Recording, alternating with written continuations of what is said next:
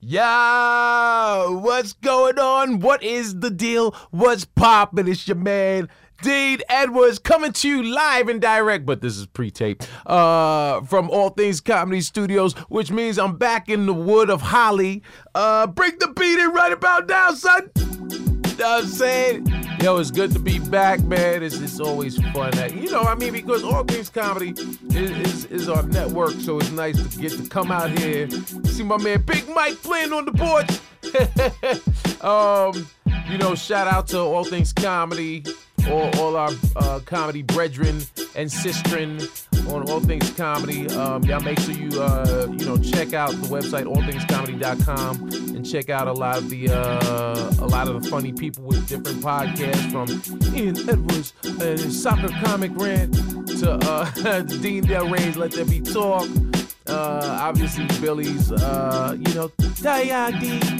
Monday Morning Podcast, and so many more to choose from. The Kira Sultanovich Show, the Crab, is it Crab Feast or Crab Fest? The Crab Feast. My man, I just missed my boy Felipe Esparza's What Up Fool podcast. That's my man. Hey yo, and I'm excited because he thinks he's the plan B, but he really isn't. I got my man, a special guest. He came in last minute to do me a solid. Give it up for my man Sydney Castillo. Yo, in the building. What up, man? What's poppin', son? I'm so happy to be here. I'm happy to have you here. Let me just let y'all know. Let me let y'all know what happened. Now check it out, right? So, originally, I had a meeting this morning, and a buddy of mine, who Royale Watkins, who a lot of people may or may not recognize from different television appearances, writing on different shows. I think currently he's writing. I'm not sure what he's writing on, but I know he's writing on a show right now. Very funny comedian / producer, and Royale just hit me a couple weeks ago saying that he has this new podcast. So I said, oh, you know what? I'm coming out to L.A. I got to make sure that I get you in as a guest. So like, yeah, Playboy, let's do it. First, also thank you to Mike Flynn and ATC, because they squeezed us in here, because I waited to the last minute, because I'm a comedian, and comedians, as professional as we are, sometimes we have the best intentions. Just don't get to it. Just don't get to it. And so I waited last minute to book studio time. But then Royale was all set, but he has children. Now Royale, his family and his kids' school are in the Valley. So in order for him to come over to Hollywood, he would need a little more time. Royale cancel. Okay, so Royale, let's just sum this up. Royale couldn't make it. No, so Pete, so after my meeting earlier today, we were coming to record at around, 2:15. Royale asked me to send him the directions this morning, right? So I copied and pasted. Here's a little lesson to you youngins. The FuthaMuckin protocol, the early lesson in this episode is be as specific as possible, because if you give people any more information than necessary, it can be taken literally. So I copied and pasted Mike's message to me that Mike sent to me yesterday, saying, we're all set for 2:30 p.m. tomorrow, and he said, I think the date. So I just copy paste the whole thing and then send that to Royale this morning. Royale had been asking me to change to a later time, or an earlier time, so he could make it to pick up his kids. So I sent him that. I just called him an hour ago. I'm like, all right, man, I'll see you in an hour. He was like, hour? He was like, I thought we were doing it tomorrow. I was like, what do you mean? He misread, because he saw in the email, in the text, that the copy and pasted text, it said tomorrow. Therefore, he thought we pushed it back to tomorrow. Yeah, so fortunately, my boy Sydney was with me. Boom. Boom. Hashtag emergency friend. Yes. Hashtag emergency friend. In case of emergency, break glass, and Sydney standing there. I'll be at your podcast. Boom. So I appreciate you coming through, brother. I'm also staying with Sydney's one of the people that I stay with. A lot of y'all know from previous episodes, I used to stay with Russell Peters often. I think Russ is still on a world tour somewhere in Mumbai or somewhere. Yeah, he's somewhere overseas in Mars selling out. But fortunately, I stay with Sydney.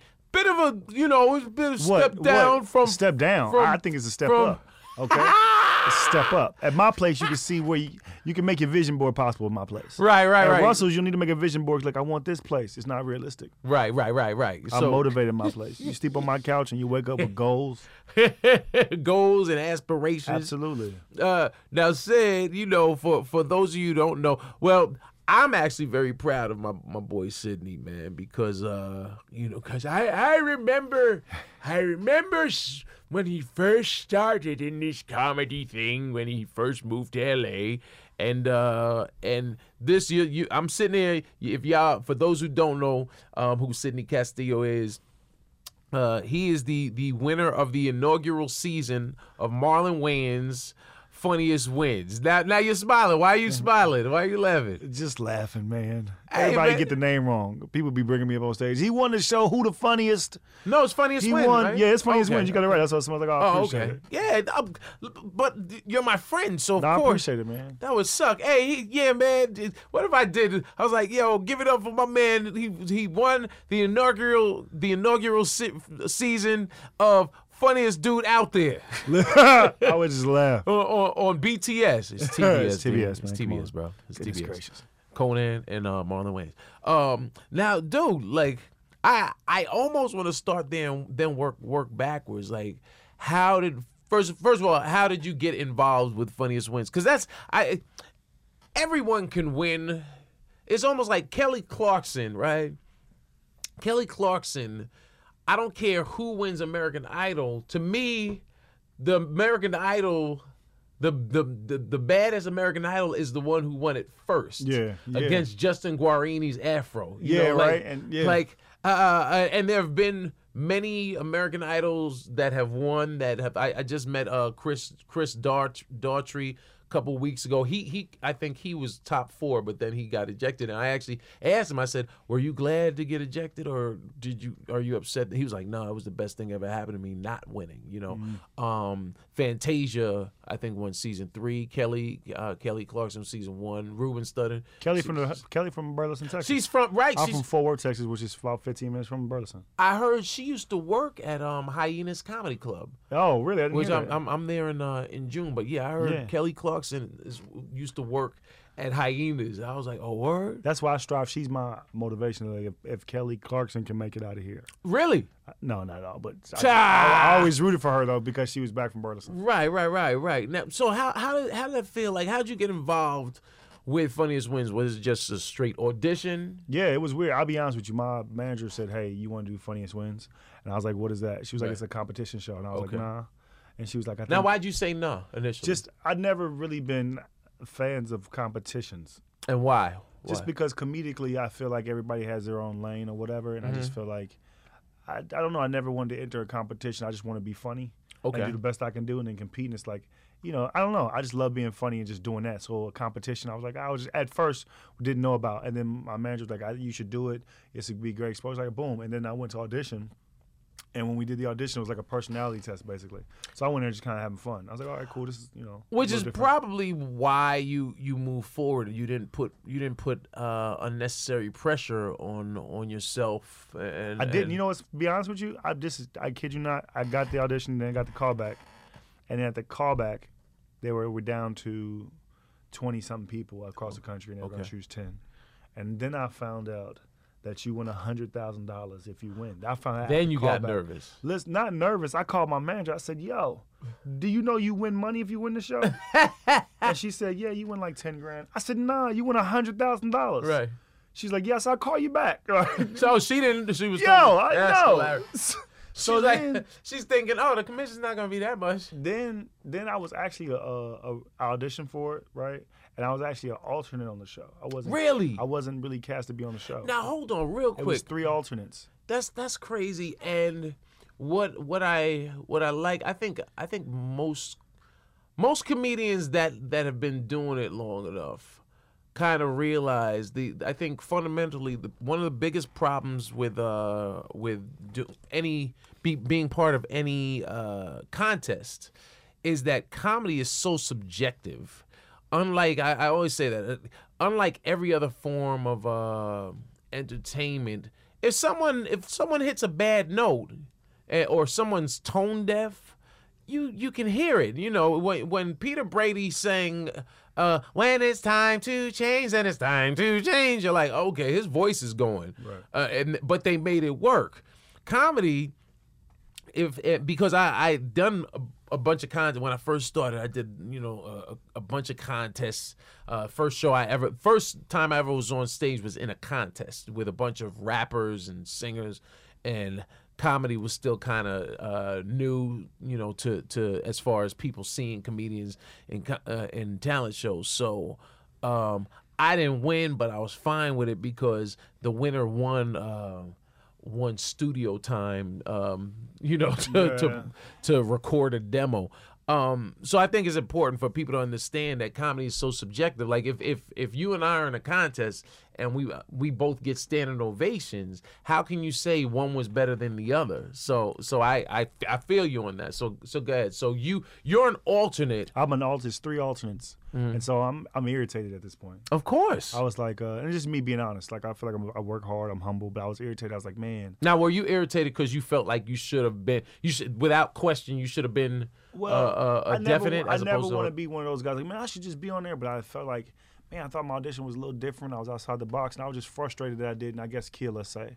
And then, it's like I did some things on TV. I was like, this could be a next thing for me. Okay. So I was an alternate. I'm just being upset. And then the day they were, cutting it down, like they sent one alternate home, and it was just me and another guy. Okay. Now, at the time, we're staying at a hotel. The hotel comes and gets you. Now, where is it? Shot in LA? Downtown okay. LA. Okay. The hotel people come and get me like, you gotta get out your room, you gotta check out. I was like, no, I think I'm on this show. I'm not sure. I'm an alternate, right? Oh wow! So they playing you to the side. Hold up. So they were just making it. They didn't know yet. They was deciding on that final person. 11:50 at night. The cast is downstairs. I'm the only alternate left, and I told everybody. I said, listen, I don't know if I'm gonna be on the show tomorrow. But it was nice meeting all of you. And I knew Tiff, Billy. Tiffany Haddish. I found out at like 11:58 at night. I got a text, you're on the show.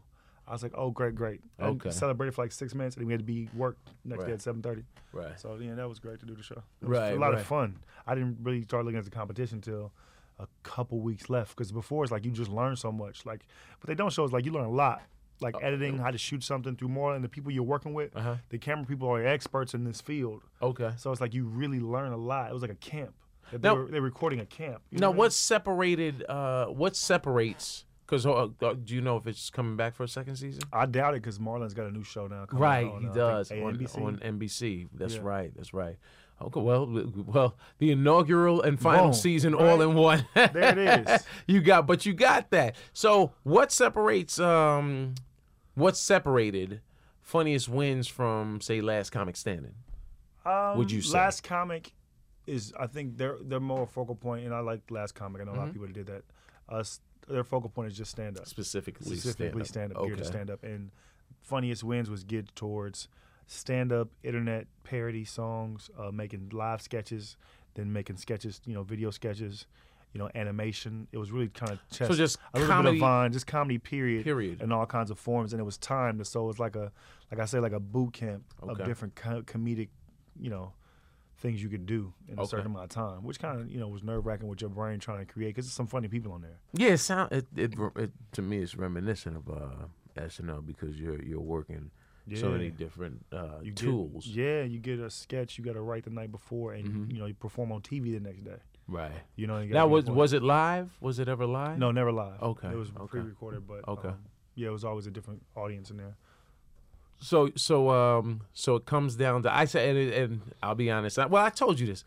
I think I saw some of the first episode. I was on the road a bunch, and out of country. I think I was gone for like a month, like gigging overseas.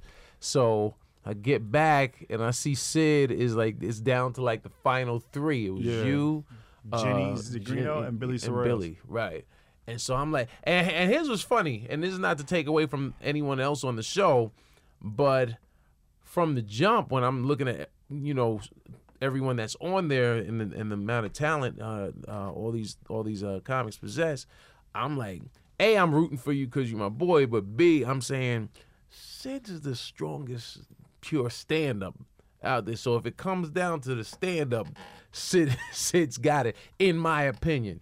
So I remember watching the final episode. I DVR'd the final episode, and I think I watched it. I came home that night, and I was like, just watch it. I remember you ever like say, here, I'm gonna just fast forward through most of this, but so you're standing, you're not even sitting down. So I do that, and then I get to each person's stand up and watch, and then I get to Sid, and I'm actually it's late at night. I'm laughing out loud, waking the household up because I was like, I think Sid got this one. Yeah. I think my man's about to get this 100K, son. That's when it got real. That last episode, right? Listen, we on TV they edited differently than how we shot. Oh, in what way? On TV I went last, in reality I went first. Yeah. Oh. Yeah. So I did stand up first in my sketch, whatever. That's but interesting. when I did my stand up, I was like, as a comic, you just wish you could always do a better set. I was like, right. But when we went to sketches, I knew when we shot my sketch, I knew the visual of the insane guy. Right. You spoofed Sean T. Right. Like I knew that was funny. Right. Like that was funny. Because plus I could see people saying you favor him enough. Right. That, yeah. And so then the live sketch, what we did, listen. When I wrote it, I was like, okay, boom, I'll say live your dreams, right? You'll say live your dreams to me. And I was like, I'm too old. I said, then I want you to chant live your dreams. And I'm going to say, okay. I say do it 3 times, right? Live your dream. I'm like, I don't know. Live your dreams. Another joke, live your dreams. Then I'm going to do it. But we never accounted for the audience chanting live your dreams too in the show. So he said, live your dreams. And the audience started chanting. And it just made the moment so like, like this is really happening. Right. And they stood up and chanted live your dreams. We was leaving. Right. Like I almost cried backstage. I'm a big dude. I got emotion. I was like, this is crazy. The hard work. It was just a good moment. That's dope. So you win. They announced your name. Yeah, called my mother. Called your mom Dukes. Family's proud back there in Texas. Yeah. How long does it take before everybody and their mother? Because that's the thing. And anytime you're on television, when you're on TV, period, people automatically assume you're rich. Absolutely.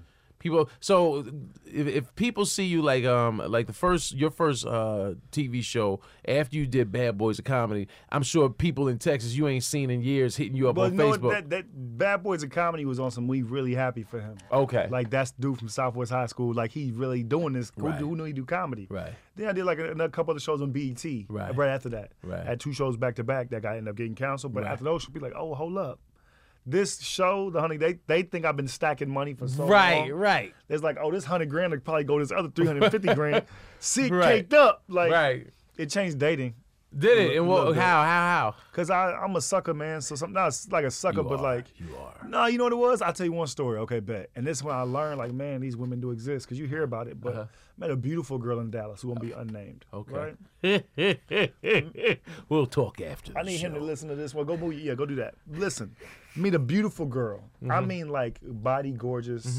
And I don't know, some, like, ratchetness. Like From Texas? Yes. So she got lives in Texas Texas. body. Boom, she's from Nice. Nebraska, but she lives in Texas. Okay. She has a job in Texas, has her own nice car, has her own nice little job. Nice. We go out to eat. Nice. Now her ex-boyfriend that she dated was in the NFL. I was like, oh, okay, Oh, wow. whatever. So Okay. boom, so as a main, like, So okay, she's whatever. been around paper. So hold up, so I'm like, all right, bet, cool. But she has her own stuff, whatever. We go on a date. It's a good time. The second day we go, good time. She's like, you know what, Sid? So what do you want to do? I've always wanted to do a blog for myself. I don't want to teach yoga. Okay. I want to teach yoga one day, but I'm not certified. So you should get certified.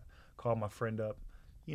They made a blog site for me, and I gave it, hey, here's a blog site for you. Now, to somebody think it probably cost a whole bunch of money, it really didn't. You know what I mean? But it was just a thought. She really enjoyed it, cool.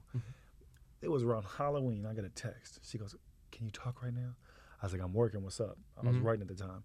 And she goes, I was wondering if I can ask you a question. I was like, I found a place where I could do yoga and get certified. I said, congratulations. She said, yeah, only thing is it costs $1,800. And I was wondering, could you pay the $1,800? This is post Funniest Wins. Yes. And she was like, and I was wondering if you could pay the $1,800 and I pay you back in installments. Never to contact her again. I said, no. I said, we'll talk about it tonight. Right. Didn't call her. Next week she called me. I guess you're upset about something. You don't have to talk to me. Talk to me if that's how you feel.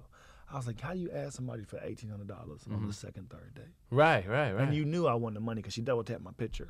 On Instagram. Ha ha! So the thumb tap gives people away. Yeah. We'll go back in time, right? What's the name of the town you're from? Fort Worth, Texas. You're from Fort Worth. Okay, so you're from Fort Worth. At what point? Because I always like, anytime I have guests, I'm always curious what started this journey, because it's the road less traveled, as we all know. I was playing ball, boom, at a big D1. Not really. I was playing junior college ball, right? And I was like 18. Were you playing junior college with plans to transfer I just wanted to play at college. I didn't care what college. I just wanted a scholarship. I wanted a chance to go to the tournament one day. Okay. So that was through HBCU. I was going to try to go to Prairie View University. Okay. And see if we can get that big. I just really wanted to play. Okay. And then after a while, you start, once you're not an elite athlete, like I wasn't an elite athlete, you realize this is going to come to an end. You know what I mean? I was a realist. We had the same conversation with Ian, where Ian Edwards, he thought he was going to play soccer until he met some soccer players that were like really, really good. Listen, He was the like, first time I got done by a white dude was in college, and it got real. Oh, wow. Because I'd always, not to say white people can't jump, but I always. But they said it in the movie, so it had to be true. I was a little bit more superior in high school than some of the guys we played against. When I got to junior college level, this boy jumped over me so quick, and I was like, I can't do this. Anyway, so I ended up doing a open mic one time at like 1920. 1920? No, I was 19, 20 years old. Oh, okay. I was like, where's your flux capacitor to take you back? They let you play back then? No, but even before that, what made you go to an open mic in the first place? Like, I was funny at my job. I was working at John Roper Powers, acting and modeling talent school. The people that take your money. I was working there. Whoa! You didn't think we were gonna hear the word modeling and acting school and not address that? That's how I got started in acting. I went to John Roper Powers Modeling Acting School off Campbell in Fort Worth, Texas, and I paid a fee. I paid like $1,300 for classes, and I learned how to be a model, walk like a model, and I learned how to act. That's how I originally got started. And I originally moved out to California to try to model. And I'm just being honest with you. Now, listen, you can laugh, but back home, I'm a dime back home. You're a dime back in Fort Worth, Texas. Absolutely. I took pictures and everything. Now, would you consider yourself, if you were 10 in Fort Worth, what are you in Hollywood? What part of California? Am I south of Pico? Okay, north of Pico, Hollywood. Well, there's a lot of competition in that area. Okay, let's go south of Pico first. 8 or 9. 8 or 9, okay. Now, north of Pico, towards the side. That's where Boris and them live. Boris Kojo. That's where a lot of the 10s live. But I consider myself, with confidence and what I have to bring to the table, I think I'm a strong 9.7. Okay. Yeah, to the right woman. I cook. To the right woman. I cook. I'm funny. I play dominoes. Okay. You do play dominoes. Absolutely. You do. Okay, so you're in my. I'm sorry. Why are you laughing? Whenever I say I want to model, people look at me like I'm out my mind. But 10 years ago, I had a different look. Yeah, I and remember. It's possible. What's my shirt say right now? It's called projection. What's my shirt say? Your shirt says #regular body. And that's what models need. It's all this, people think you got to have abs. You don't need abs. You just have confidence. Exactly. That's what I have. I have a stomach and jokes. But I got a nice smile. You have a wonderful smile to the female listeners. Pause. Thank you. So you're in acting / modeling school. When I first started, and they got your $1,300. At what point do they motivate you, or does going to this modeling acting school inspire you to say, you know what? You wanna be honest? I'm a good looking model type, but I'm also funny. I'm gonna be honest with you. You ready? Please do. The truth is, in Fort Worth, I felt like if you didn't hoop or you didn't play football, you got left in the city, and you started not doing nothing with your life, right? So I was like, complacent. I'm not a college dude. Okay. I'm out of school already at 19. I'm just working a full-time job, and I was like, I'm acting, I'm funny, okay. And then I got an agent in Dallas. Somebody took me on, and I booked a commercial as an extra on this ITT Tech commercial. Oh, that's dope. And I booked a Foot Action print ad. Do you still have the ITT Tech spot on tape? I was just smiling at the end of the commercial. Okay. They put me in the computer, I smiled. But I got recognized back home. I was like, oh, snaps. And I did the Foot Action. I was like, I'm finna move to California. Too soon. I only booked 2 or 3 things. Right. and I should have saved money. At but this I was like, point, you're not even doing comedy. You know. nah, I already did it one time before. I was like, that was just for fun. Okay. I was like, let me try to get this modeling money and act. How'd you wind up doing it that first time? I did okay. I remember I was nervous. I remember holding the mic stand. I had a joke about Destiny's Child.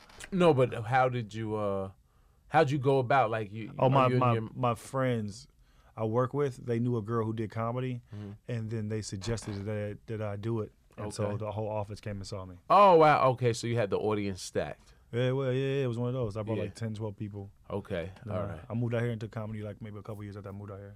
So you move out to Los Angeles. Where do you move to? At first, I moved to Santa Clarita. Santa Clarita, California, which is like right by Valencia, by Six Flags. Okay. All right, so you move out there. Do you know anyone out here? I had a grandmother and an aunt that live out there, and I knew this white family that went to John Powers. Their son moved out here. Okay. So I stayed with them. Oh, that was cool. The first like 6 months, and then I got a place in North Hollywood. Okay. Actually, I was staying at Oakwood Apartments for like maybe a month with my homeboy, and I got kicked out of there. And then really, like now, for those that don't know, Oakwood Apartments, that's where all the child actors go, and they'll put on like if like actually Godfrey, our buddy Godfrey is shooting something right now. So Godfrey, the production company or the TV show production, they actually put talent up in the Oakwood Apartments. I used to see back in the day, I used to see like this dude came to my show not too long ago, and I was like, oh snaps. He thought I was recognized from TV. I said, no, you should stay in the Oakwood. Frankie Muniz. Oh, Frankie Muniz, Hillary Duff. Before they got big, like let's say like years ago, they used to be kids in Oakwood just hooping. And well, we all used to be kids. Well, yeah, I'm a little older than them, but like we should all be around just hanging out. Oh, wow. And then they blew up. I was like, oh, them the kids from Oakwood. Right. So I stayed there for like 6 months, and then I ended up getting my place in North Hollywood. Well, I was staying with a family. I was family hopping. My parents didn't know that because I couldn't have a place yet. Couldn't afford a place, and then I got my own place at like 23. Okay. All right. So you get your own place. And at what point do you go to a comedy club for the first time? I remember I used to work at BJ's Brewery House, and this dude named Matt Dittman used to do stand-up all the time. And he used to have people from the restaurant come see him, so I used to go watch him. Like, oh, snap. Where? What club? He's just like a Improv Olympic. It's a club. Okay, I know I.O. Like boom. And so then I was like, I want to do this. I'm taking it seriously. So kid you not, every Tuesday, I would pay $2 drink minimum and a cost to get in tripping on Tuesdays, and Guy Torrey used to host. Okay, and then on Sundays, Chris Spencer used to host Chocolate Sundays. Right. And I used to go every Sunday and Tuesday like it was my college for like 6 to 8 months. And just watch, bring people from my job, and just, this is what I'm going to do. And I didn't know how to do it, so I just would watch first. I would watch how to host a room and just watch different comics. Kevin, D-Ray, Corey Holcomb, T.K. Kirkland, Scroncho. Around what year did you move? I moved out here. Shoot. 03? I moved out here at 03, so stand-up started 05, maybe. Okay. So, no, I just, because I noticed you named a bunch of comedians. Like, before I started, I was just watching. I was like, yeah, just, boom. And then I met, boom. But listen, that's before I started stand-up. Okay. Then I get in stand-up. Okay. So then I get in stand-up. I'll be doing stand-up like, a year or whatnot. And I met this guy that you had on here named Ian Edwards. And listen, I'm just a prideful Texas dude. I don't like people disrespecting me, right? So I don't know the protocol or nothing when I started. I just knew this guy. I said, how you doing? And they said, he wants to do your show. He should do your show. I said, how you doing? My name is Sydney. He was like, Ian. And I was like, you want to do my show? He was like, yeah, how do you do your show? How do you get on your show? And I was like, do you have a tape or something I can look at? Did you really say that? I promise. And he goes, do I what? I said, do you have a tape or something that I can look at? I said, I've never seen you before. Oh! He goes, no, I don't have a tape. He goes, but I've written on shows like such and such. I said, I understand what you're saying, but a lot of people say out in Hollywood. Like, I was just so wrong, right? Oh, wow. Listen, I messed over. Listen, then we became friends. So as Sid, in his own words, he just let you know the protocol was awful. His protocol was awful. For the newer cats, your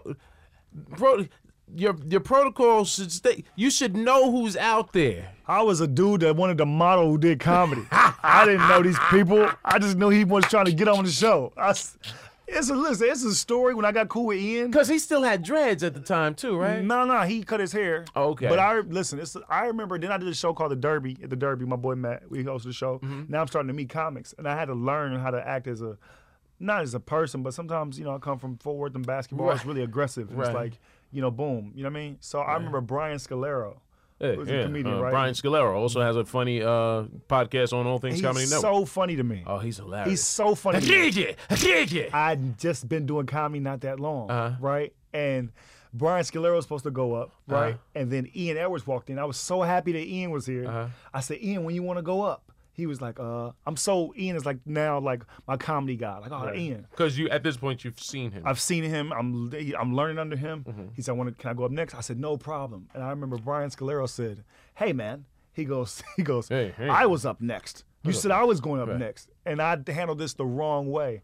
I said, who are you talking to? Oh, and he was God.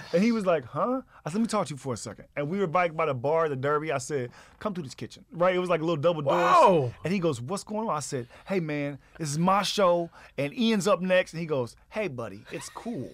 I'm just asking because you told me it's all right. And then I was like, all right. And I told Ian, I was like, yeah, some guy named Brian Scalero was going to try to tell me he was mad. He goes, Sydney, you handled that the wrong way. And then listen, years had passed by. I saw Brian, who probably doesn't even remember this story. I walked in and laughed at him one time. I said, hey, man, I was rude to you 6 years, 7 years ago. I never left me.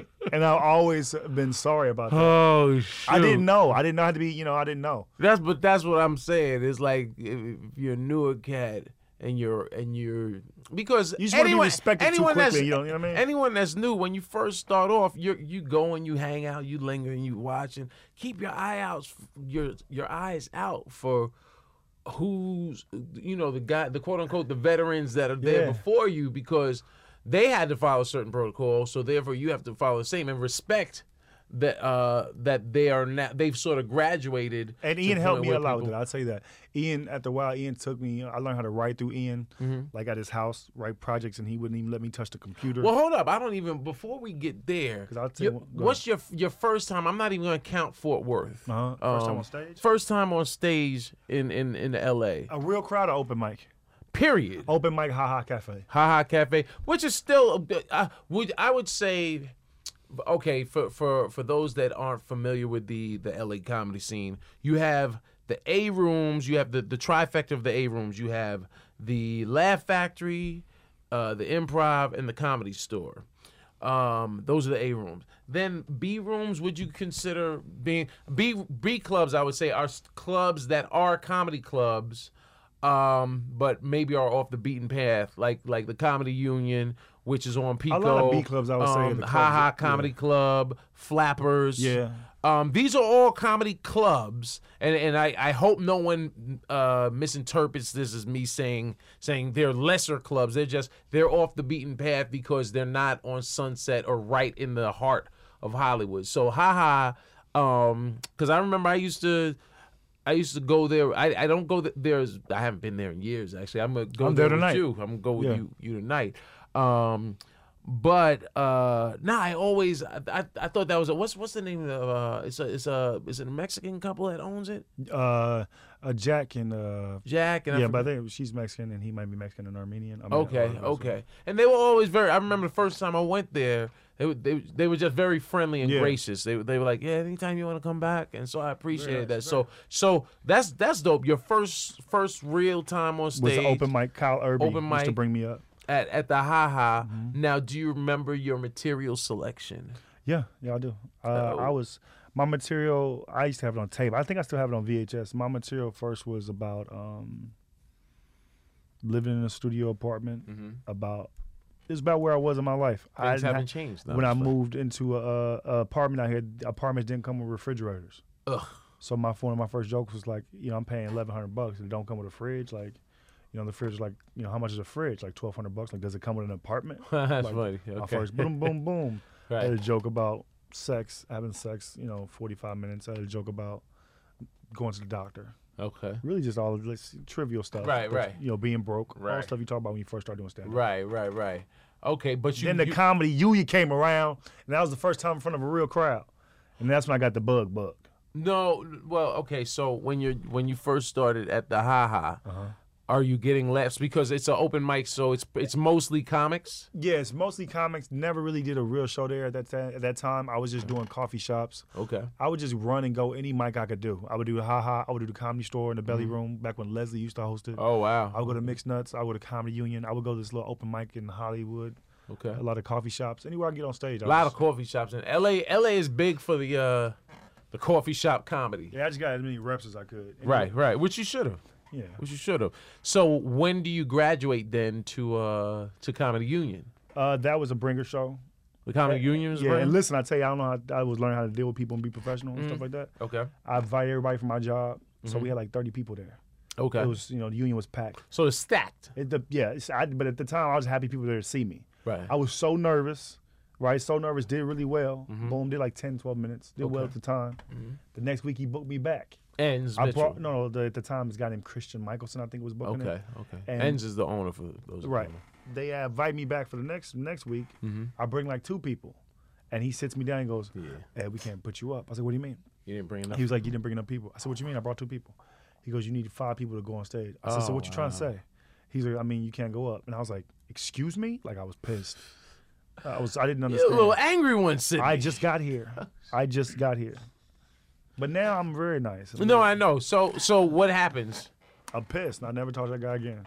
So But he really didn't let you on, He even didn't though let you me on. I was pissed. were your people pissed? The 2 people they that came out from like work. Oh man. I was like, I'll never do a bringer show again. Right. And I think that was my last bringer show. Oh, well, good. Because I was just like at the concept of, Yeah, I always had a problem with I was that. like, it's not comedy. You just want to make money. You just stacking the These audience. people, Right. these 2 people that came, so they were 2 to add to your 50 already in the room. You're Right. not I was pissed. That is petty. So when do you finally move from the B club circuit to the A? Like, when do you finally take the stage at the Comedy Store on a Tuesday night or the Laugh Factory on a Sunday night? Listen, it's crazy. Or the Improv? My team coming up, it was always big to get in these rooms. The Comedy Store. I remember the first time I did Mo Better Monday. The first time I did Tripping on Tuesdays. It was nerve-wracking. Right. You know what I mean? Especially the Laugh Factory, because you go up there and the Chocolate Sundays, they only put up certain comics that have been doing it a long time. That's when I first met you through Ian. Right. He's like, that's Dean Edwards, Saturday Night Live. I was like, oh, I seen you do all your shows. Like, oh my God. Right. Like, this dude's hilarious. Like, you just knew they're not gonna put you up yet. Right. And then the one time Pookie just gave me, he just looked at me. He's like, you next. Oh, what? Like, So boom. you're sitting up to set the stage properly in the Laugh Factory. Yeah, the Laugh Factory. That was first impressions graduate spot. He was gonna give me 5 minutes. Right. So first impressions. Here's what they do at the Laugh Factory on Sunday nights. They have what's called Chocolate Sundays. During they do 2 shows. One 8 o'clock, one 10 o'clock. 8 o'clock show back at the time. Who was hosting? Was it It was Ocean. Ocean used to host the beginning part. Chris Spencer hosts. Okay. The regular show. I had already did a 3-minute spot before, and now it's my graduation spot. Was a 5-minute spot that I've been waiting for a long time to get on, and I finally got it. And Pookie, the producer of Chocolate Sundays, he comes up. So did you know that night you were going when you came to the club? You gotta always be prepared. Somebody didn't show up. Somebody didn't show up to the club. He's like, Sydney, it's your graduate spot. And I was like, okay. And you got 5 minutes. And I was ready. Okay. I was like, I got 5 on. I had a tiger. Because I only had like 8 minutes total probably. Right. I know I got 5. So you did burned my one joke. Boom, he liked it. Boom. Then I started getting booked. Like, it's funny. I still look at the Laugh Factory list sometimes mentally to see where I come as far as like never getting in this club. Right. Now I look and sometimes I'll be at the bottom of the list or go up and I'll be like, it's always an appreciation for the work that it took just to even get there. You know what I mean? Right. But yeah, I'll never forget those spots. Right. So Comedy Store, boom. I remember that. The Improv. The first time at the Improv, you was there with Ian. I did D-Ray's night, nervous as hell. Mo Better Monday. Yeah, I had a heckler. And which out of all the quote-unquote urban showcases with alliterative titles, Mo Better Mondays, because it's a party on Monday night. So Mo Better Mondays, I would say, probably is the most aggressive crowd out of the clubs or the one-nighters, Yeah, but it was fearful, but it's necessary. Right, yeah. That room is necessary to me just because. It's a rite of passage. Right, because it's like you learn to maneuver in any environment you can make. They sense fear. If they sense fear, it's like, I'll get them off stage. Sharks but in if the you water. come in there and you like, yo, this is my plan of action, boom, boom, you funny, they want to laugh. Right. You know what I mean? Just don't get crazy talking to them crazy. Right. So you go put your foot in them. Now, what's funny? As you're saying this, why do I feel like Ian and I were standing inside? You were in I remember you in the left corner. If I'm on the stage, I was like, because the dude said something to me, and I said, "What you say?" He didn't say that. I was like, "Yeah, that's what I thought." But in the back of my head, that's all I had to come with. All I had was that's what I thought. That's what, and which is honestly. I had 7 minutes of material, 8 minutes of material, and you want me to get out of that to talk to you, sir? I'm focused.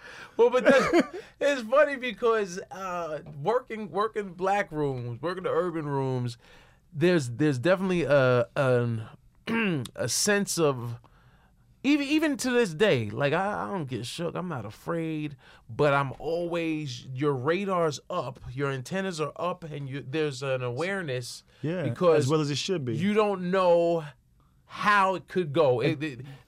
By all intents and purposes, it should go well. You know your material has, like at this point, you've now been like how when you go up at the Improv, how many months or how many years, how long have you been getting steady, consistent stage time? Oh, now I can get up pretty much a lot, like throughout the week. No, but I'm saying back when you first got on, when you're doing your first spot at the Improv, right, Ian and I, right. How often are you getting on stage? Not a lot. I'm not those clubs. I'm doing a lot of coffee shops. This is like the moment where you shine. Okay, but so you're getting on enough that you're confident in your 5 minutes or your 10 minutes. Even with that maximum amount of confidence, getting on stage and you got some thugged out cat from South Central, from Watts or whatever, and he's sitting there, his feet on the stage. D-Ray just blazed the stage hosting. Right. You might have had, I don't know, Corey Holcomb might have just come in to do a guest spot or whomever. And now you're following that. This is how D-Ray brought me up. And D-Ray is one of my favorite comedians to watch. And D-Ray know I love his comedy. I love that dude. This is how he brought me up because I never forget it. He goes, hey, this next comic, this next comic funny. He been on the circuit grinding, doing his thing in these little rooms, but you know I don't mean shit here. That don't mean shit here. You got to do it here. So we gonna do it like this. If he funny, don't laugh. If he not funny, laugh. Y'all ready? All right, you have a city. And then I was like, huh? And he dabbed me up. He goes, hey, have fun. And I was thinking in my head, how, D-Ray? How? I'm already nervous. You one of the comedian people I look up to? Right. I survived. Right. But I was listening. Now, did they laugh? Yeah, they laughed, and then I had a moment where I was nervous. Like when they're laughing, are you saying to yourself, damn, they laughed? Does that mean I'm not funny? Because he told them to do the opposite. Right. I feel like they were genuine, but I was still like, it's one of those sets where like, okay, just focus because this could go either way. And you don't get these opportunities that much, so I want to get invited back to the room. So it was fun, man. Right. That's fun. That's fun. And you come off stage and Ian and I dap you like, yo, you got that. Yeah, like Ian used to I used to believe every time I was frustrated or just didn't understand something about comedy, I would text Ian. Like, now Ian was a you know, and we discussed this earlier, just hanging out in the car. Ian was a mentor. Like what y'all have to also understand. When I first started coming out to LA consistently, I probably started coming out midway through my first season of SNL, and then by my second season, I was out here quite like during every break we had, I would come out. So I remember when I started seeing it's funny because you saw people. I think like our little crew, I guess, was you see like myself, Ian, Patrice O'Neal, Kevin Hart, Rich Pierre-Louis. Kevin. Was Hugh hanging out? Hugh was always at the coffee shops, that 24-hour coffee shop off Sepulveda. Right, okay. Hugh I know that one night was always me, you, Kev, and Ian, and Hugh would always be at that coffee shop. Right. And that was our little clique, our little crew. Yeah. So whatever happened, we were all rooting for each other. And then we're protective of Sydney, but we're also riding him to just be a better comedian. You know. Now let me interject right there. The way y'all treated me was like coaching, like a real sport. Like if it was awful, it was told that was awful. I remember Ian would just shake his head in disgust at some premises, and y'all would just give the. Now currently, I have friends. That I do the same thing too, and they think I'm being mean or aggressive. Or period. If I like, just because you want somebody to be better. Like one thing I appreciate was like y'all, like making sure I wasn't hacked. Making sure don't get your hand off the wall. Easy. Why do you have a cadence when you talk? I said, what do you mean? You talk like you're trying to be funny. And I was like, oh, I used to work on these things. But like now people are too sensitive. And I appreciated that, like, that's awful. Like, what are you doing? Like, because the verbiage was literally, Sydney, that stinks. Yes. Stop. Yes. Stop doing that. Ian, can I write on your computer? No. No, Why? Don't no. touch the keyboard. Like, Nigga. like talk to me like I'm crazy. Right. I'm like, oh. But I would be like, but in my spare time, like when this joke hit, I bet he gonna give me some respect. Right. It was to give respect. Like what Right. y'all taught me how to snap before. Like I used to get mad when people snap on me. Like, well, what's good? I remember you, Rich, and Ian. I remember the first snap I got jokes on was Rich. I was in the car. He had an old Hummer type car. Rich was driving. Ian was in the back. I think you or Hugh was in the back. And y'all always would ride how I dressed and whatever. And I would just sit there like the nervous dude, like I didn't know what to say. And Rich had said something about me. I said, shut up. You the one driving this throwback Hummer. And everybody laughed. And I was like, that was my first snap. I was like, oh, I'm in. They cool with me now. Right. Well, it's like getting jumped in. It's like, you know, from the gang culture to the mafia culture, they accept it. Hey, amazing. Hey, he's a good guy. He's a good fella. You know, you get beat in and you took your licks. You didn't snitch. You didn't snitch. Nah. Learned a lot though. You didn't know. No one wants to get pinched. No one likes a rat. You know. So yeah. So boom. You get in. You're starting to really get your legs up. We're giving you. We always would give Sydney respect as a man. You know, but you start garnering our respect as a comedian. You know. Ian hires you to write, if I'm not mistaken. Yeah. He would get jobs where he would write things, and I would come help punch up. Okay. And I would help him. He kind of teach me how to write, and he would kind of hire me one time. Right. And one time he fired me. Now, why did he fire you? Ian was this is how Ian was. Ian was about principle, right? Or how did you get fired? That's right. So Ian goes, I got a project I want you to help me do. I'll hire you and pay you. I was like, okay, cool. What time? Be at my house Tuesdays, 2:00. But I was waiting tables too. Okay. So I could be there when I was done waiting tables. Okay. So I would get there like, hey, and it'd be like 2:20. He'd be like, you're late. I'm like, no. I just came from, you're fired. I'm like, what? This is a real job. You can't give me excuses. And I'm like, I'm gonna miss my rent if I don't go to the job. You're giving me excuses. And I'm like, I'm gonna have to kill my friend. Right. But then I learned how to manage that anger, and he became one of my good friends. Right. Ian talks you like Splinter. Yeah. Because I'm so much bigger than Ian.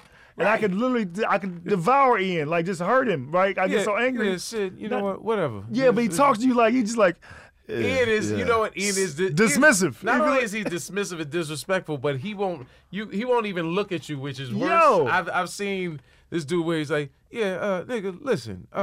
Anyway, yeah, and there's no eye contact, which if you're on the receiving end of that, is probably more offensive and frustrating as a new comedian. But I learned to use it and utilize it and make myself funny versus getting angry. Gotta use that. Gotta use it because he was there to teach me a lesson. Exactly. And I moved on to Chris, and then Tony Rock took me on his wing. It was cool. You moved on Chris Spencer. Well, like, not moved on, just like different people helped me. Right, Chris Spencer helped me. Tony helped me. Right. You know what I mean? Been on the road with Tony the past 4 or 5 years. Now, that's got to be pretty nice. You know, at what point, like Tony Rock, we got to get Tony on. We're good dude, good friend. Tony brings you on the road. Like, how does he go about it? Like, at this point, he's hosting. Really? I didn't know. I knew of him, but I didn't know him. I just literally walked up to him at the Comedy Union one time and said, how you doing? My name is Sydney. Mm-hmm. He's like, what's up? I was like, I think you're very funny. He's like, I appreciate that. I was like, I want to go on a road with you. I know Garrick. I want to go on a road with you. Mm-hmm. He goes, you handle the road, yo? And I was like, yeah. He's like, all right, yo, I fuck with you, yo. And I was like, that quick. And then I went to Garrick. I was like, yo, Tony said, I asked him, he said he got me. He said, if he said he got you, he got you. Right. I remember he texted me 2 weeks later, Schaumburg Improv, you in or you out? And I was like, Chicago. In. Didn't know I was getting there. Bought a standby ticket. Oh, almost missed the first show because the standby left for day of the show. Got there. Then I remember. Now, does he have a room for you? Listen, Tony had a room in a hotel for me, and then when I got there, he gave me eating coupons. Like, for the hotel, you could eat for free. And I was like, yo, it's like maybe 5 years ago, right? Mm-hmm. I was like, oh, snaps, thank you. Then I remember telling him, I was like, hey, look, I ain't really got bread till, I'm still waiting tables. I ain't really got bread till Sunday. Mm-hmm. So he's like, let's go out. Like, I ain't really got bread like that. Right. He said, son, you with me, don't worry about it. Right. He took care of everything. Which on a side note, everybody honestly, don't do that. Yeah, I agree. Yeah, and you know because you've been on the road with a couple of people. But here's my feeling. If you are on the road and if you're on the road headlining and you're able to bring your feature with you, it just the feature's not making any money. The feature is getting his or her legs up and getting the experience to go on the road for the first couple of times and also to get their weight up as a stand-up. So it just makes sense. Like, anyone I ever brought on the road, I'm like, I don't even expect if we're out to dinner, we go to Cheesecake Factory for lunch, wherever, I don't even expect them to reach in their pocket. Yeah. Because I know I'm making the lion's share of the money. Yeah. Even if I'm not making as much money as I feel I deserve from the club, I guarantee I'm making more money than they are. Yeah, that's hanging out with Tony. Was like, at first it became just a working relationship. I didn't know him that well. And you know what's funny? I never, until this moment right now, as you say this, I always thought the same way you and Ian, you and myself, you and even Chris Spencer, I thought you and Tony. Nah. I thought Tony actually said it was the opposite of what it was. I thought Tony actually approached you like, yo, Sid, man, we cool. I'm gonna start bringing you on the road. I'll be honest with you. Chris Spencer had a conversation with me one time, and I was frustrated. I was like, man, I want to be booking more. This was like maybe 6 years ago. I feel like I'd come off writing on shows and a couple other things. Now, what shows? I did the BET Awards for a couple of years. Did some with the Jonas Brothers, hidden camera stuff. And do you think you got that? Was that via a relationship? Like, a lot of my stuff has been relationships with producers. Okay. But at the time, I was telling Chris, and he's like, well, you should be doing more stand-up. You should be on the road by now. I was like, how do you do that? He said, you just be proactive. You should get on the road. Okay. Boom. And that's why I was like, let me ask Tony. Okay. Boom. Asked Tony. He luckily said yes. Right. Then over time, we became really cool. Like, I had never been to the club and VIP in the booth. Not that that's what I attained, I wanted to do. Right. But all that was new to me. Going out, the road, the stories we have on the road is like, I've been in some real situations that's crazy. Right. Yeah. But as a comic, I got so much stronger going from Tony because Tony's a strong comedian. Right. And he's not the comedian, if you open, some openers are kind of held and reined in check. Don't talk about this or, I can't stand when I hear that. Listen, like, I know friends that have gotten fired for being too funny in front of the headliner. Yeah. Or some headliners will tell you, don't talk about this. Don't even talk to the audience. Because they want free reign. Yeah, and I'm letting the layperson and the fam, the listeners that support their fam, right? And so I let the fam know when they may not be aware of it, but sometimes or a lot of times, a headliner they want first dibs almost. It's like they want first dibs at any and everything. So if the headliner has a joke about the Baltimore riots, he doesn't want the feature going out there or even the host going out there and talking about the Baltimore riots. That way, when he goes on first, it's like he gets first dibs and the first chance to hit hard. I'm in the same belief. I'm like, look, if you nice with it, if you funny with it, bring it. And I like opening for people that I know. Right. Because I've opened up for people I don't know, and sometimes it's weird. Like, that's kind of awkward. Like if I know I'm cool, but I open up for this. Some headliners are just. Can you say? You can say whatever you feel. Some headliners are dicks on here. I won't say this person's name. Okay. High profile celebrity. Wasn't allowed in the green room. I wasn't allowed in the green room. Right? Really? Not at all. The club told me. I've been in this club before. And they said you can't go in together. Go in the kitchen. I said for what? Wow. They said you can't go in the green room. He doesn't want anybody in the green room. I said, oh, he has his family here. Wow. No, it's just him. I said, so where am I supposed to stand? So I had to sit in the audience. I'm pissed. Of course. Right? Now and you still got to go on stage. I got to go on stage and they tell me no cursing. And I'm already irritated because I'm not the comic that curses a lot. Right. No, right? I might say a couple things, but like make sure he really wants to make sure you're clean, that you're clean. I'm like, no problem. Right. No problem. Right? I go and do my thing, right? I do like 25 minutes, right? Boom. He comes out, he curses a lot. I'm like, okay, maybe he just wants to be the only one cursing. It's his show. I'm a feature. Get over it. Right? Then the next show, he chops my time. Right? The headliner chops The headliner chops my time. Wow. They light me earlier. Like, I didn't say nothing. Like, all right, whatever. They gave me like 15. Saturday show, I'm supposed to do 25, 30. They light me at 15, right? I said, why are you lighting me? Why you keep lighting me? He goes, can I be honest with you? What? The headliner's like, how much time is he doing? Because I was doing really well. He said, light him. He said, but he's only been on stage 10 minutes. I don't care. Light him. So the rest of the weekend, he lit me at like 7 to 10 minutes. I was supposed to do 30 because I was doing really well in front of, but I was like, all right, what it is. But did you have any other road dates with that same headliner? No, that was the only time I was working with him, and I was happy. I don't want to work with him. Right. Damn, that's good. They wouldn't let me in the green room. That's Didn't crazy say to me. two- That's when he- crazy to me. Didn't say in the last show, he acted like he was irritated with me, and you let me early, and I just did my job. But it was just weird. Yeah, that's Why I like working with people that I know. Yeah, It's camaraderie. It's a good work environment. You know what I mean? We're there to learn and grow, and execute a job being funny. But when you don't know the person, it could just get awkward because personalities are different. Right. Wow. I'm sorry to hear that on behalf of headliners that know how to treat their... Then this dude, I remember this. Then it's snowing in this city, right? Then they were like, he was gonna chill for a minute. They're like, okay, we're gonna take Sydney home really quick because his hotel's only right here. They're like, oh no, he could wait. So I had to stay and just chill until they took him home. But he wasn't ready to go home yet. He just didn't want them to take me home first. Wait, from the club? Yes. So I had to wait from the club for the car to take me home because he wanted to go home first, but he wasn't ready to leave the club yet. That is very dicky. But anyway, I love wow. comedy. Love comedy. Right. I love comedy, man. Just everybody's not. Okay, so at what point? How do you graduate from feature Now to I'm headlining a little bit. headlining? Like, at what point? Just credits, I Do you, guess. I did in the last year. I did a lot of different cable shows, and then I think Funniest Wins definitely helped with the negotiations of the headliner. Your first show, though, because we both actually taped at the same time. Your first TV show is Bad Boys of Comedy. Yeah. January 2007, right? Boom, found me on MySpace. Right. They found you on MySpace? They found me on MySpace. Are you kidding me? I kid you not. Wait. You look at your reaction now. I'm Listen, his reaction. His reaction is, how could they find somebody? no, not that. I'm not coming. Knowing. Here's my thing. I talk about protocol enough, so I feel like you keep your ear to the streets, and the way you keep your ear to the streets is you're out in the clubs. You're Right. seeing who all is in the clubs, who's making noise. I remember when I happened to do that particular show, I didn't have to audition.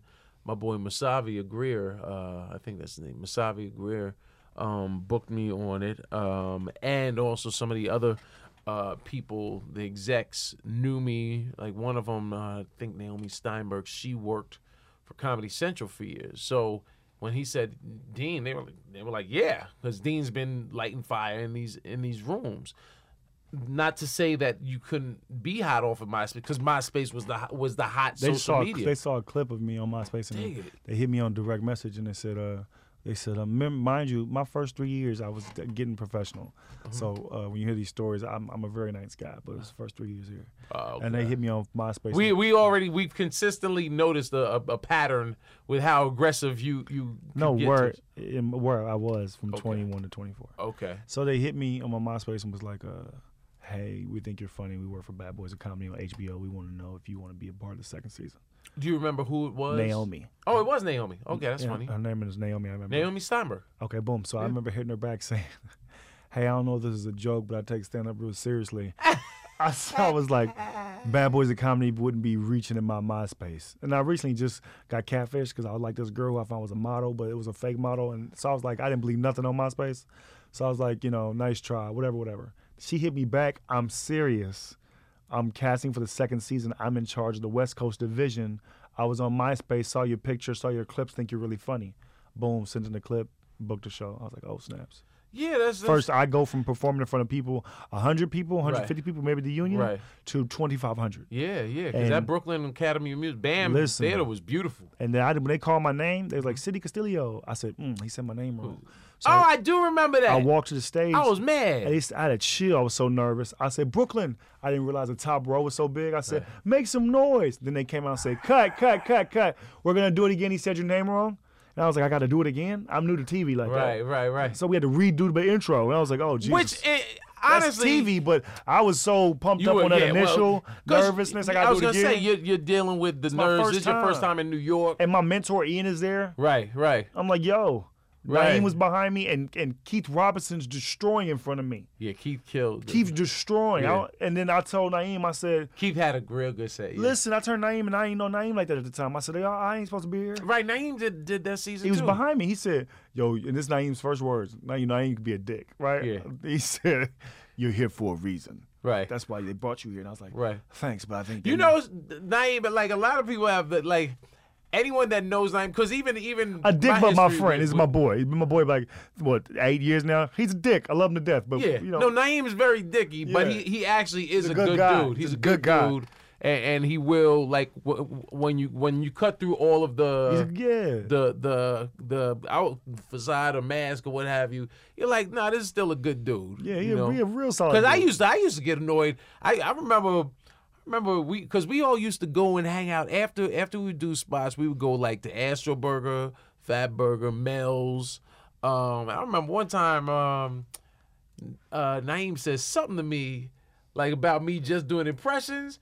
Like, son, nobody know that. This is before the Plastic Cup Boys. This is before Kev is doing even. Kev is still doing improv and brings Naeem and maybe Jonathan on the road with Jonathan Martin on the road with him. So I'm looking like, hey, I headline. Who you talk? You know, that's why. It's crazy. I love that about Naeem, even though, listen, I've got Naeem. Naeem made me mad. Right. Naeem's tweeted something. I was like, oh, bet, and I come to your crib. Like, what you mean by this? Right. And it's always like, man, why you take it like that? But Naeem's cool. And it's necessary because everybody be phony. No, that's why you appreciate Naeem just tell you what it is.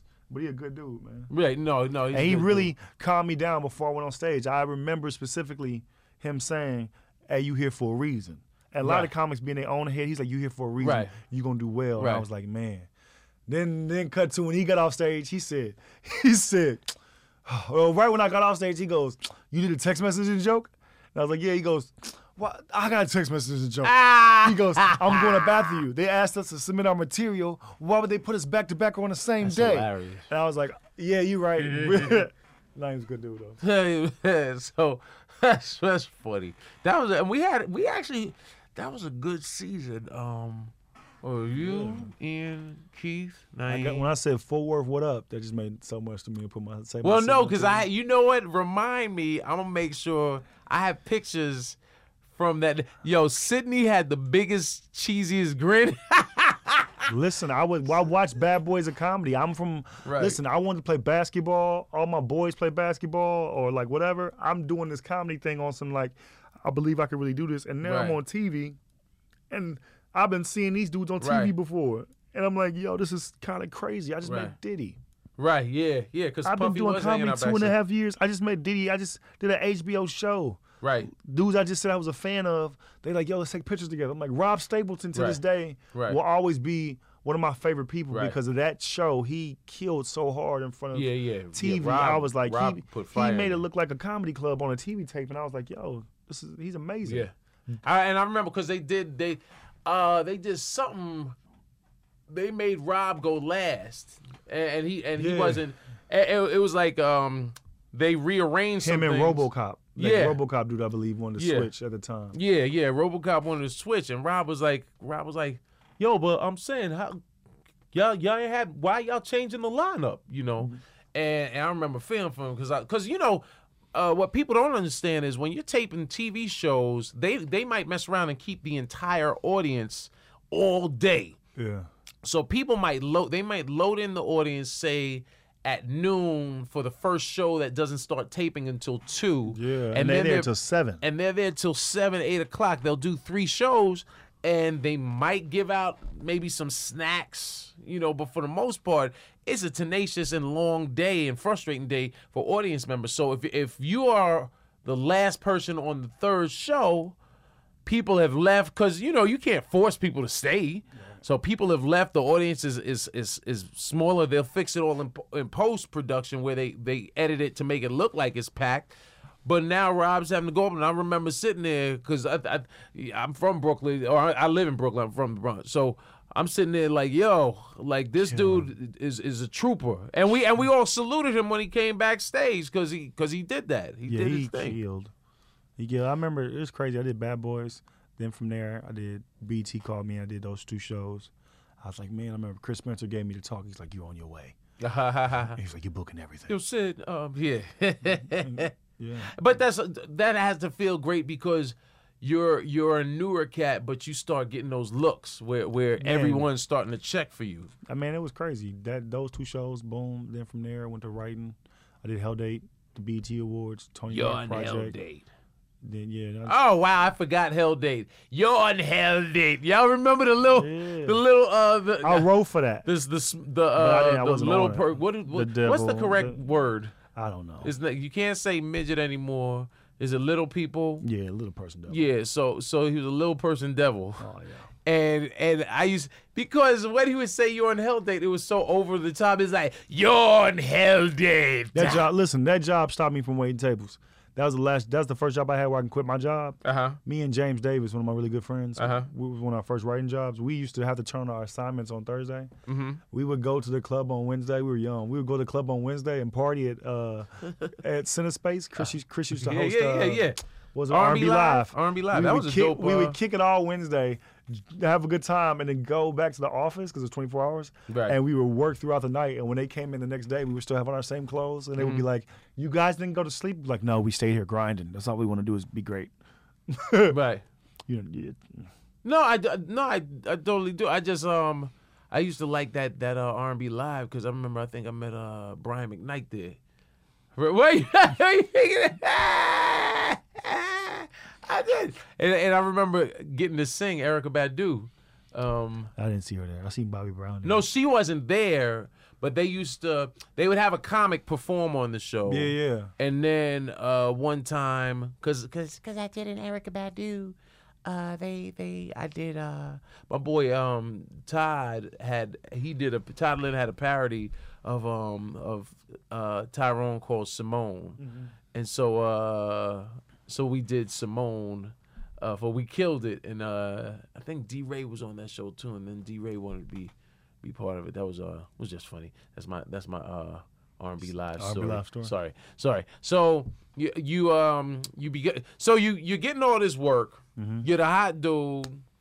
You finally start sort of going on the road. Right now, I do Prank My Mom. You do Prank My Mom was actually a good look for you. Yeah. Oh well, hold up.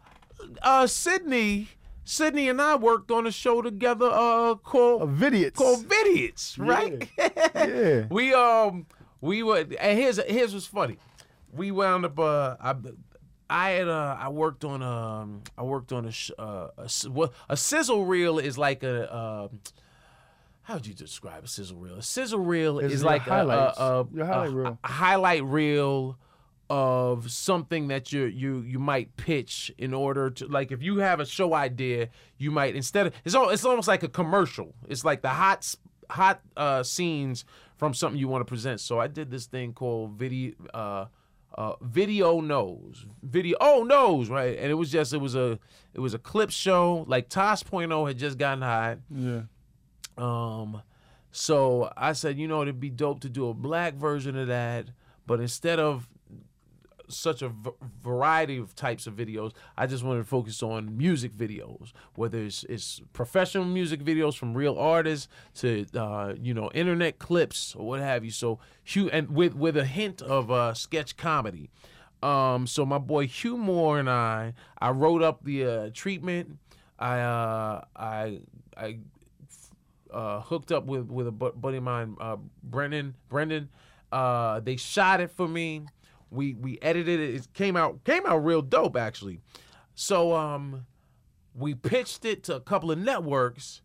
We pitched it, I think, to VH1, MTV, BT, and Fuse. Actually wanted us to do. E offered us a segment on like an existing show, like on their entertainment program that Terrence J hosts now. But I was like, I want a show. I don't want just a clip. So the rest of the networks passed, and then Fuse actually was down. Fuse liked it. Fuse liked the idea. They started doing a budget proposal, and then they got a new president. They fired the previous president, got a new president, and anyone that knows TV knows that anything that was on the previous president's list of things to do just gets scrapped totally. Yeah. So I'm crushed. Fast forward. Not even a full year later, my manager at the time, who turns into your future agent, he hits me and he's like, we got this offer for this green screen show for his network TV1. I'm surprised he knows what TV1 is because a lot of white people don't. He's like, yeah, for TV1. I'm like, this sounds like my show. So I'm kind of annoyed because I'm like, damn, I would have pitched it here, but I didn't think to. And then B, and it would have owned a part of it, but B, I'm flattered because I'm like, oh, well, you know what, I can't own it, but at least I don't have to audition. He was like, no, they saw something you did, and they have 12 episodes that they want to do with you at this quote. I was like, that's dope. So we start shooting. As y'all know, in the past, as in the future, anytime I get a gig, I'm always like, if I can pull one of my boys in, A, they're employed, B, I'm not lonely. Yeah. I'm not bored and lonely, especially doing a green screen, because I'm like, man, it's just me. So, and then the writing, the verbiage and the writing was the original writer they hired was an older Jewish guy that sounds like an older Jewish guy. So me trying to fix my mouth around his words, pause, just sounded weird. Yeah. So I go to them, the producers and the I think it was Logan Wolf production company. I said, hey, can we can I bring in a writer, as long as it's a professional writer? Can I bring in someone that knows my voice and can help me sell jokes that I would actually say versus there's one line, Hugh and I always joke about this. There was like a motorcycle act. A guy was trying to flip some sort of motorcycle trick, and it went badly. So the line was, and this line actually made it to the show. You might remember. He was like, he wasn't evil Knievel. That was awful Knawful. Yeah, I mean, what is he talking about? It was just awful. It was just a bad, and that's what we were dealing with. So I plugged my buddy Hugh, because I think Hugh's a brilliant writer. Hugh Moore, y'all heard him 50 episodes ago. So Hugh comes in to write, and then the In Living Color reboot is going. So Hugh's like, yo, I got canceled videos because they just hired me. I was auditioning for that while I was right now. I was doing Here's what's crazy. Sydney is auditioning for In Living Color.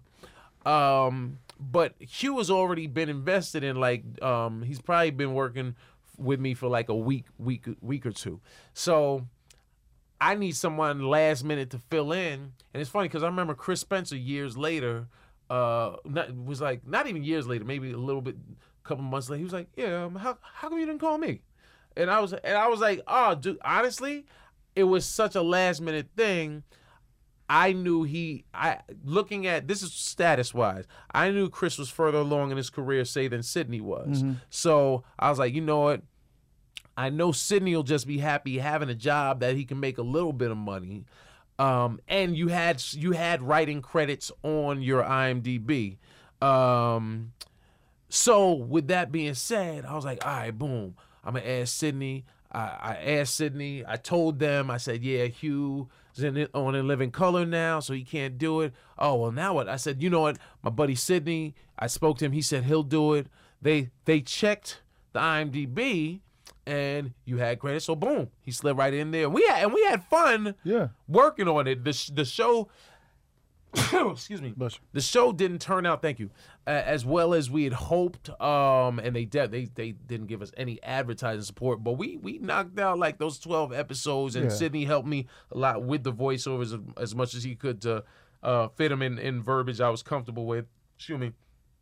And then while this is all going on, he's auditioning for In Living Color, which then they wind up hiring you as one of the cast members. Right now, I got to be guest star. Guest star for the week. I remember going in, and then I had a couple characters, and originally I wanted to go write for it. I remember telling Tony, I said, hey, I think I'm going to try to write for In Living Color.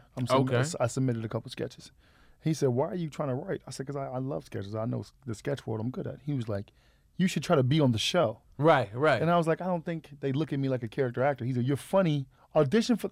Submitted a tape to Amber at the time. Okay. Amber Bickham was the casting person at the time. Right. And that tape got in front of Keenen, and then Keenen kind of fought for me. and I did a guest star on the show, which was incredible. It was a lot of fun. Right. No, well, that's where I met Rail and all those people, Rail, Jermaine, Jen. Right.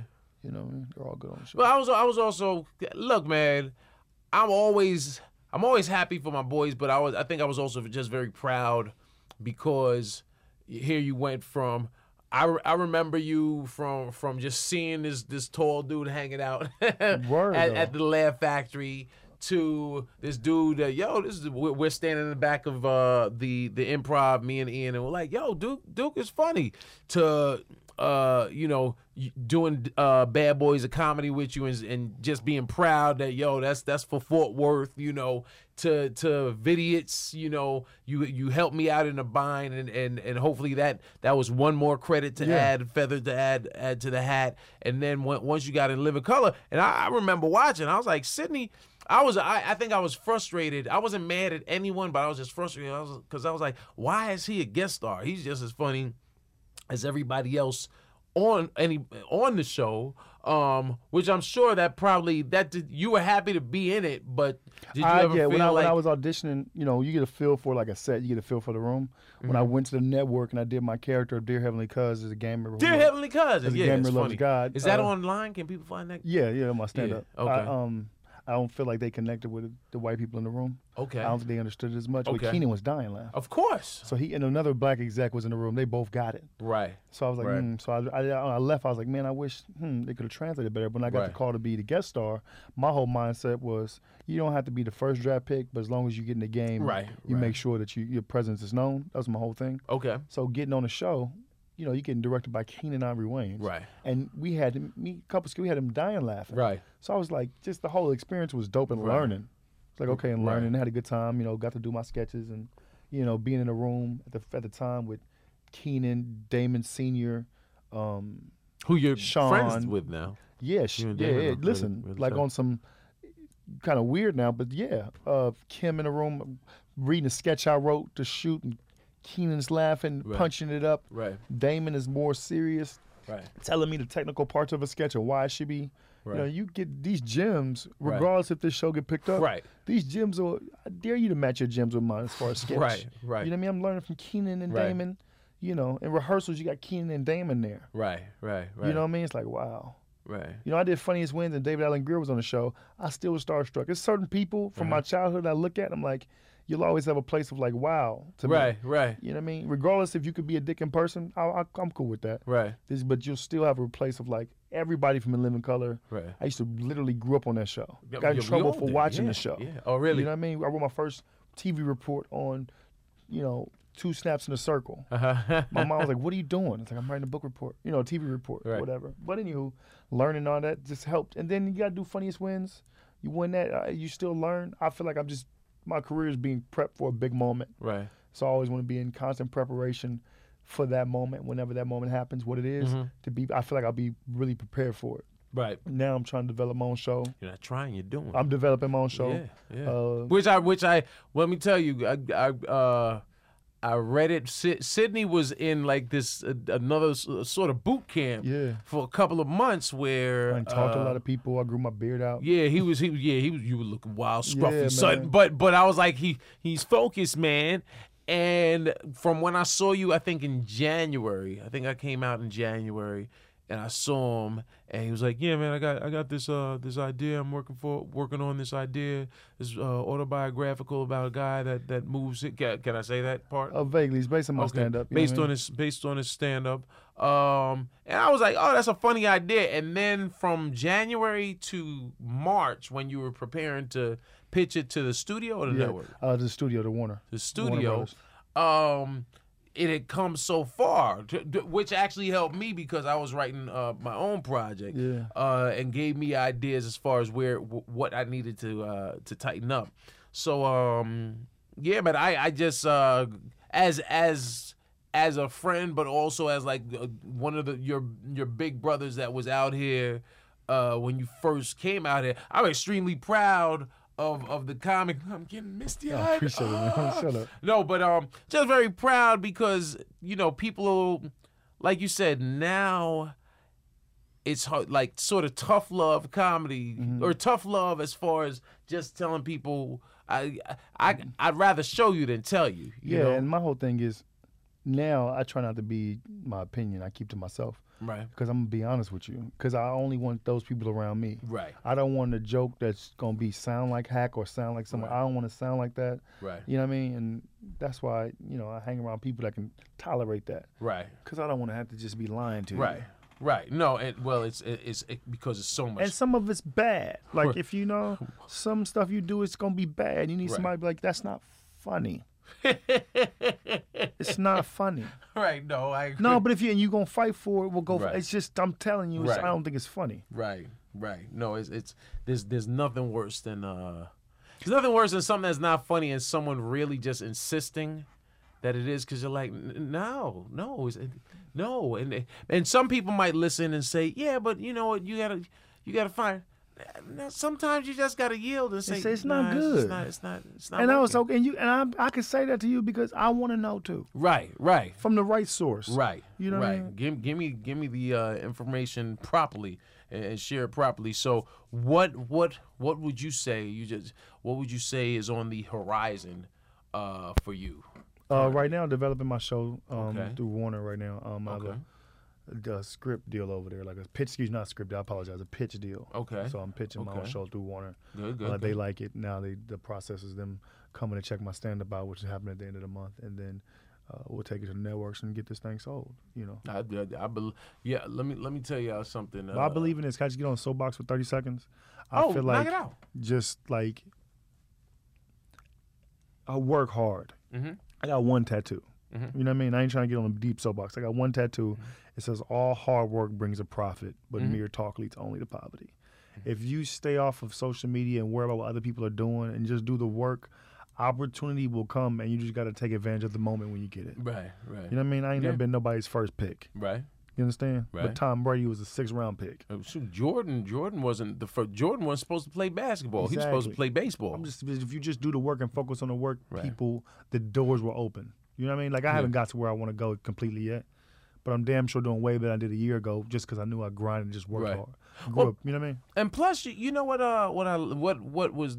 what's been nice talking to you and sharing with the listeners, with the fam, is the fact that you've always, regardless of the valleys and the peaks, you've always seemed to maintain, like you said, when you wrote the TV, the book report, the TV report, you were a fan back then. You're still a fan. There's still an excitement in what you're doing, which I guess is probably why we're so cool, because you like being around like-minded individuals, and you're enjoying what you're doing. You know, comics are so quick to play so seriously and adapt these serious mindsets where they think it just looks cool. Yeah, just and I'm like, man, a fart joke is funny. Yeah, stop. Done the right way. Done the right way. But a fart is a fart is a fart. That's the hashtag. A fart is a fart is a fart. So I dig the fact that you seem excited about the things that you're working on currently, as you should, but you also have the same cat that I met way back when, that was anxious and wide-eyed and ready to go same conquer guy, this. Just got more tools. Has the same anxiousness to it now that they did, and I think that's what keeps you going and keeps you in a good sort of mindset, to where I'm ready to go ahead and do this. So rock and roll with it. Appreciate it, man. Where can people find you? SydneyIsFunny.com. SydneyIsFunny.com. SydneyIsFunny.com. I'm Sydney is Funny on Twitter. Sydney is Funny on Instagram. Sydney is Funny TX on Snapchat. But SydneyIsFunny.com, man. Keep grinding. Write your goals down. Look at them every day. What? Yo, and Sid actually does. Yo, this dude has a what is it called? A dream board? A vision board. Vision board has a vision board. Dry erase board on my wall. A big eraser board on his wall in his office at home. The kid's doing well. He's Last year I put save 80 grand. I won a TV show with 100. But did you save? Hey, listen, I wrote it down. What I'm saying is things can happen. Things can happen. Hey, man, as always, man, this your man, Dean Edwards. Y'all can find me on all things, obviously, all things comedy. Shout out to Big Mike for helping us, record this while we're out here in L.A. Y'all, I'm back on the ship starting this week. I'll be going for 2 weeks, but I'm at Hyenas Comedy Club beginning of June in Dallas. Dallas or Fort Worth? I think Dallas. There's one in Dallas, Arlington, and Fort Worth. Yeah, I think it's Dallas. Let me know. I'll Dallas send some people there. We'll make sure we. All my Dallas peeps, go check out Dean Edwards, man. Yeah. And you follow me at I am Dean Edwards, because that's who I am, man. As always, hey man, keep supporting the movement. I hate that term, but keep supporting the FuthaMuckin protocol. It's your man Dean Edwards. We in the building as always. All love, 2 fingers, peasy.